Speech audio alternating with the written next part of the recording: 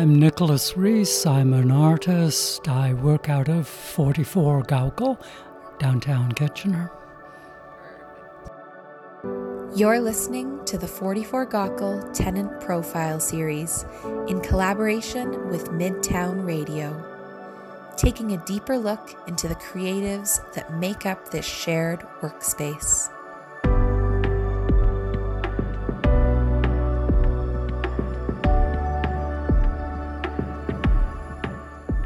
Why did you choose to rent a space at 44 Gaukel for your work? Oh, it's a complicated story. It really came about due to a public art commission I had from the city of Waterloo for a sculpture in Mary Ellen Park in Waterloo. That was well over 2 years ago, and I needed a bigger space. Obviously couldn't do it at home, so I negotiated a short-term lease with the city here, and I moved in March the 1st, 2020, which should make you wonder, that wasn't a great time to move in. And sure enough, within 2 weeks I had to move out because of the pandemic, and this whole building was turned into a facility for making face shields. So they needed the space. So it was 2 weeks to get settled in, then move out, and didn't know what was going to happen then. And then sometime around the middle of June, they phoned back and said, do you want to move in? Because by that time, the face shield people had found a proper factory. So then I moved back. Did finish the sculpture, but it still hasn't gone out.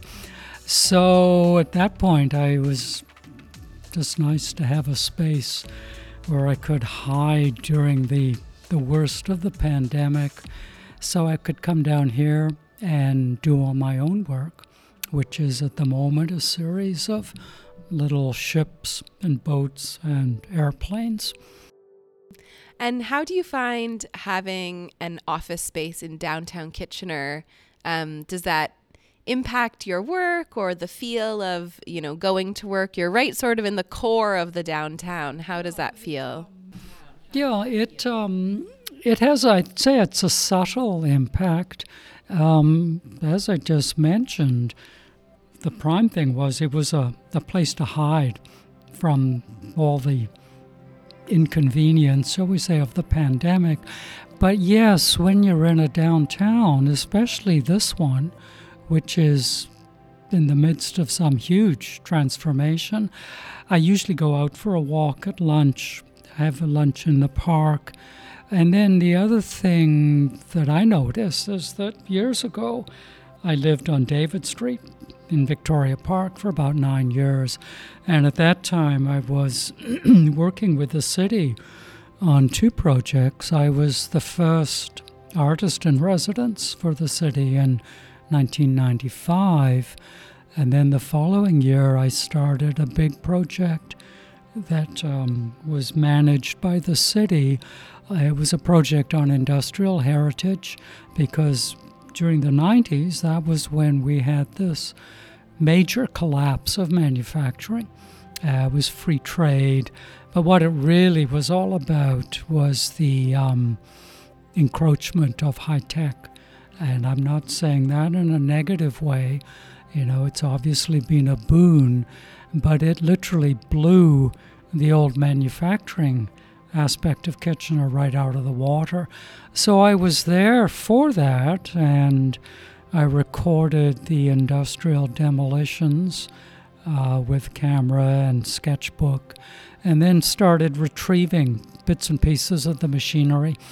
And those we refurbished and we mounted them in various parts in the city, especially the downtown, along the Iron Horse Trail, at City Hall, a couple of parks.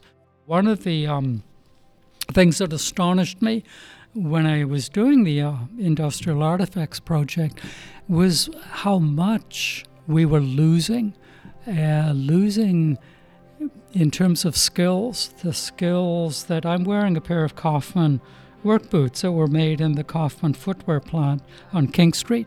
When the Kaufman plant closed in 2000, Tom Kaufman, who was the president, offered me the contents of their museum. And believe it or not, all the men's footwear was size 9, which is my size. So most of it I gave to Doon Heritage Museum, gave some to the City of Kitchener. Tom took quite a bit, and then the rest I kept. So I may never have to buy work boots again. And they're wonderfully made. The quality is so much better than what you buy now. The soles actually last. So there was a huge amount of skill in making a work boot or a rubber boot. So it was a big project. It went on for about 13 years. And then after that, 2009, 2010, I moved to Waterloo and really didn't come down here much. So to come down again in 2020 and see all the changes was quite a revelation. Plus I got to reconnect with all the old bits and pieces of machinery. So yes, to answer the question in a nutshell, it's had a big effect and a fairly subtle one.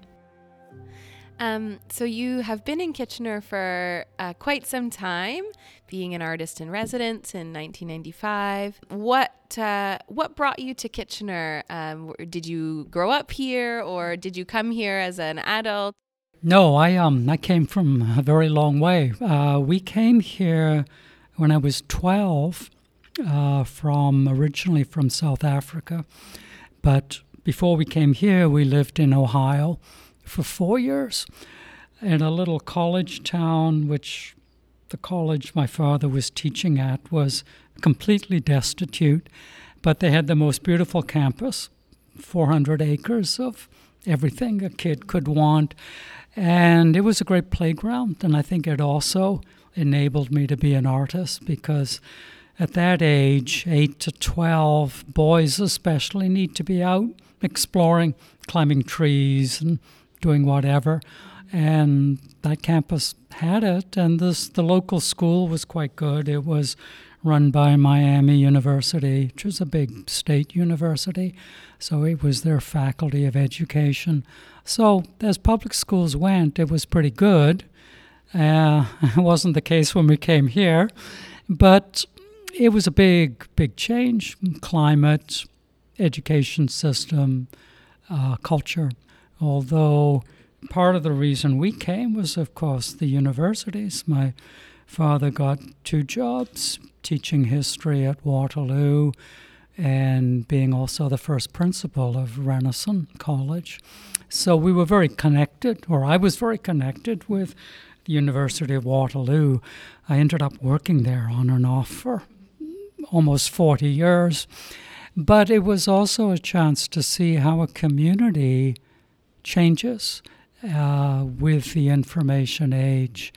So we came in at the cusp of that and then got caught up in all of it. And now, I don't know where we are now. I think what we're really facing now is some kind of balancing that is absolutely essential. And by balancing, I'm saying that as amazing, as impressive as the high-tech digital revolution has been, it's extremely unbalanced. The nature of technology, any kind of technology, is to take over. But high-tech especially has done that. And it's literally running away with us now. And that's not a good thing. The only thing that I can see that will balance it is culture. Arts, visual arts certainly, but music, film, literature, poetry, dance. And those are the things that are in short supply. I mean, it was something we noticed when we first came here. It wasn't a whole lot of culture, especially art. The KW Art Gallery existed in an old bicycle shed next to KCI. Certainly we've come a long way, but then so is the city, and we still don't have enough of it. And as much as I'm intrigued by what places like Communitech, Google, U of W especially can do, I'm also a little apprehensive. And yeah, I do appreciate that there's a huge amount of skill involved in digital, but it's a different skill. I'm showing my age here, but I do appreciate what we had, and I don't think what we've supplanted it with is quite certainly not the same, but there's something missing. And it's that essentially it comes down to that human element. We're sensitive. I think we all have a soul, or most of us do. And there's something very soulless about digital technology. And that's what I'm concerned about, but it's also what I'm approaching with my own work personally. So your work is incredibly tactile. It's a great way to kind of reconnect with those tactile, physical touch pieces. Do you find that you have a certain medium that you like to work with, or you feel drawn to? I know you did a lot of work with metal pieces and the sort of industrial materials, and now you're working with woodworking primarily. Is there something that you feel drawn to when you're feeling inspired about a piece or a material that you feel really connected with when you work with it? Yes, I'll go back to what you first said about tactile, or tactility, if that's a word. Yes, the sculptures are tactile. For a long time, I was a printmaker, and the prints also had a very strong tactile sense. So I've always been drawn to that. This recent work is actually the little ships, for the most part, are very small. They're now aeroplanes as well. So they're intended to be held and manipulated and perhaps meditated upon. I don't know. The Artifacts project, they were, as you said, they were metal, usually cast steel. And so they had a certain coldness to them, but surprisingly, some of the older pieces of machinery had an elegance to them, which surprised me. If you were to go up to the second floor of the rotunda at Kitchener City Hall, you'll see a very old 19th century steam engine that was donated by Seagram's when they closed their museum in Waterloo. It's quite elegant. It was made about 1875. And then next to it is what's called a hydro governor from the Adam Beck plant in Queenston, Niagara Falls. And it's an amazing device. It's a speed control device that controlled the speed of the turbines in not the Niagara River, but the canal, or the off-flow from it. And it's very elegant. It looks like some vintage science fiction movie prop. It's got cast steel and amazing amount of brass. But there's an artistry to them, and I think that really appealed to me during that project. But again, in a strange way, they are tactile, and even though they're large. So yes, and I'm now going back to what I was just saying about the digital age. It really isn't tactile. It's visual, but I really don't see anything tactile about a laptop or a smartphone, other than you hold it. All too often now, in our working environment and even in our home environment, we're stuck in front of a small screen. So it certainly doesn't do any good for your eyesight. But that ability to touch things, I was talking earlier about touching people, connecting with them. We also need to touch things, our environment, the natural world, the built world architecture. Medieval architecture was so tactile But even 18th century architecture was tactile. And then boom, when you get to the 20th century, it's no longer tactile, it's functional. Think of high schools, public schools, high schools, universities. The architecture of the 60s and 70s was utterly abysmal. That's a personal opinion, but I have to say that. There's very little to stimulate us in our architecture or our built environment, whereas at one time a cathedral would be not just a revelation, but a completely uplifting experience. But so would the architecture of the 18th, early 19th century. So all of that gets filtered through me when I'm making a sculpture, and I'm not honestly sure where these images come from. One of the things I felt when I was refurbishing or hunting the machinery was that something else was working through me, and it's very much the case now with these sculptures. It's something much bigger than me. It just finds me a useful outlet, if you like, and that's fine, because someone has to do the digging or whatever and the manufacturing. But beyond that, there is so much more to it, and it's again something that sadly we're just not aware of in our day-to-day life, that there's some much greater richness and depth to life than we've been allowed to perceive. And that's part of the price we're paying for what I could call a culture of convenience, appliances, things like that.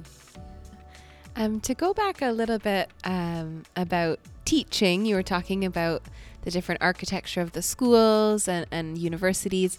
I know that you've done some teaching, both in the boards here and at the university as well.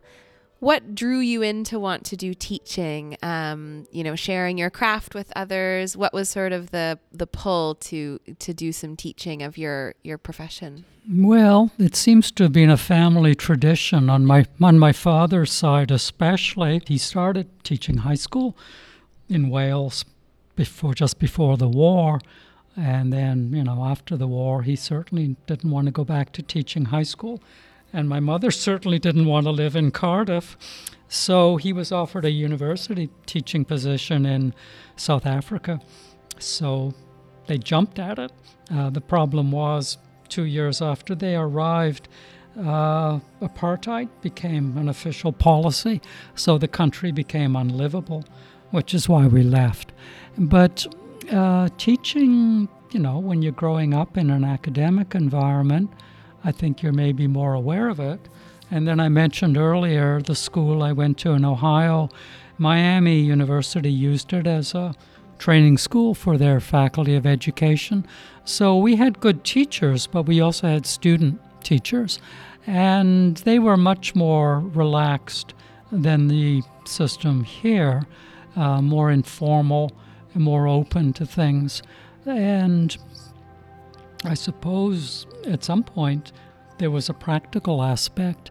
I was living on a shoestring, so trying to get the rent often involved doing a printmaking workshop or a sculpture workshop. And they were fun, but it was also an introduction to teaching at a different type of teaching to what you would do in a schoolroom where you've got, 25, 30 kids, and if you're a high school teacher, they're rotating. Whereas with these workshops, I would be working with maybe 5 or 6 people. And the big thing was that I didn't have to grade them. So they were also there because they wanted to be there, which usually isn't the case with formal education. I was a very reluctant student all the way through. I just couldn't get excited about formal education. So that did influence the way I taught. And then lo and behold, as you mentioned, I ended up teaching for a while at Wilfrid Laurier back when they had a fine art program. And it was wonderful because even though the writing was on the wall, the kids were great. I really enjoyed the students, and the only drawback was I did have to grade them, but that was okay. And they had a very good little space. So it lasted for about 5 years, and then Laurier decided they didn't need a fine art program, which told me a lot. So they killed it. And since then, I've done a few private workshops, and then for a few years I taught drawing at state-of-the-art, a small art supply shop in Waterloo. And that was really fun because, again, it was 5 or 6 people who wanted to learn how to draw. But it forced me to create a very informal curriculum around drawing, which is something that's always been important. I mean, most of us drew or painted when we were 3-year-olds, and most kids stop when they're 6 or 7, but I just kept going. So I've always drawn, and that, I think, has had a huge influence on this ability to look at things and feel things. So we're back to tactile again here. Drawing, by the way, I should add, drawing is very, very tactile. So now you're working on your wooden boat sculpture project. Is that sort of the main project that you have on the go? Are you still doing any teaching or anything else coming up? Certainly no teaching, because the pandemic just meant no one could teach, or hardly anyone, although I wouldn't mind doing a few workshops. I think the other thing that I've been on the edge of for too long is doing some writing. I did write a book about my experience with the Artifacts Project. It was called A Memory of Ruins, and it was really dealing with the industrial demolitions in Kitchener-Waterloo and my reaction to them. But I've always wanted to write, and in the back of my mind I do have another book on this whole paradigm shift from industrial Kitchener-Waterloo to digital Kitchener-Waterloo, and it links into an absolutely marvelous photograph taken in Victoria Park, probably about 1909, 1910. And it's a panoramic view across the lake. So you get the skyline of Berlin, which is Kitchener prior to 1916, with all its church towers interspersed, I should say, with factory towers. So that alone is a remarkable image. You have classical church towers. St. John's Anglican, where we used to go, has what was called a Rhenish helm, quite unusual, and then the big spire of St. Mary's, not very far from St. John's, and these other church towers, and then the smoke towers too. So in terms of an image, it's quite remarkable. And then the park itself, which was not even 20 years old at that time. The statue of Queen Victoria still hadn't arrived. So, and then there are people. It's a summer day, and they're dressed in Edwardian dress. It's a very tranquil shot, and Berlin actually looks very tidy, industrious, because of these smokestacks. But what I contrasted it with was one of the greatest paintings in the Western canon of art, and that's a painting by Johannes Vermeer called The View of Delft. And it's a gorgeous painting. It's not very large, but somehow those two paintings resonate, and there's a similarity to them. And I know it sounds silly to compare this absolutely staggeringly beautiful painting with a photo, we don't even know who the photographer was, of a small industrial city in Ontario, but it's there, and they both tell us so much. So with those two images, the painting, The View of Delft, the photograph, what I call The View of Berlin, there's an interesting contrast, but there's also some very interesting interplay between art and technology. So I'm not sure where those two images will go. I would like to think that I might be able to write something down about them, but you don't know. My problem is that I'm heavily slanted towards the visual side of things. So although I like writing, it's not quite as easy as, if you're a visual person, you're not likely to be a verbal or a linguistic person.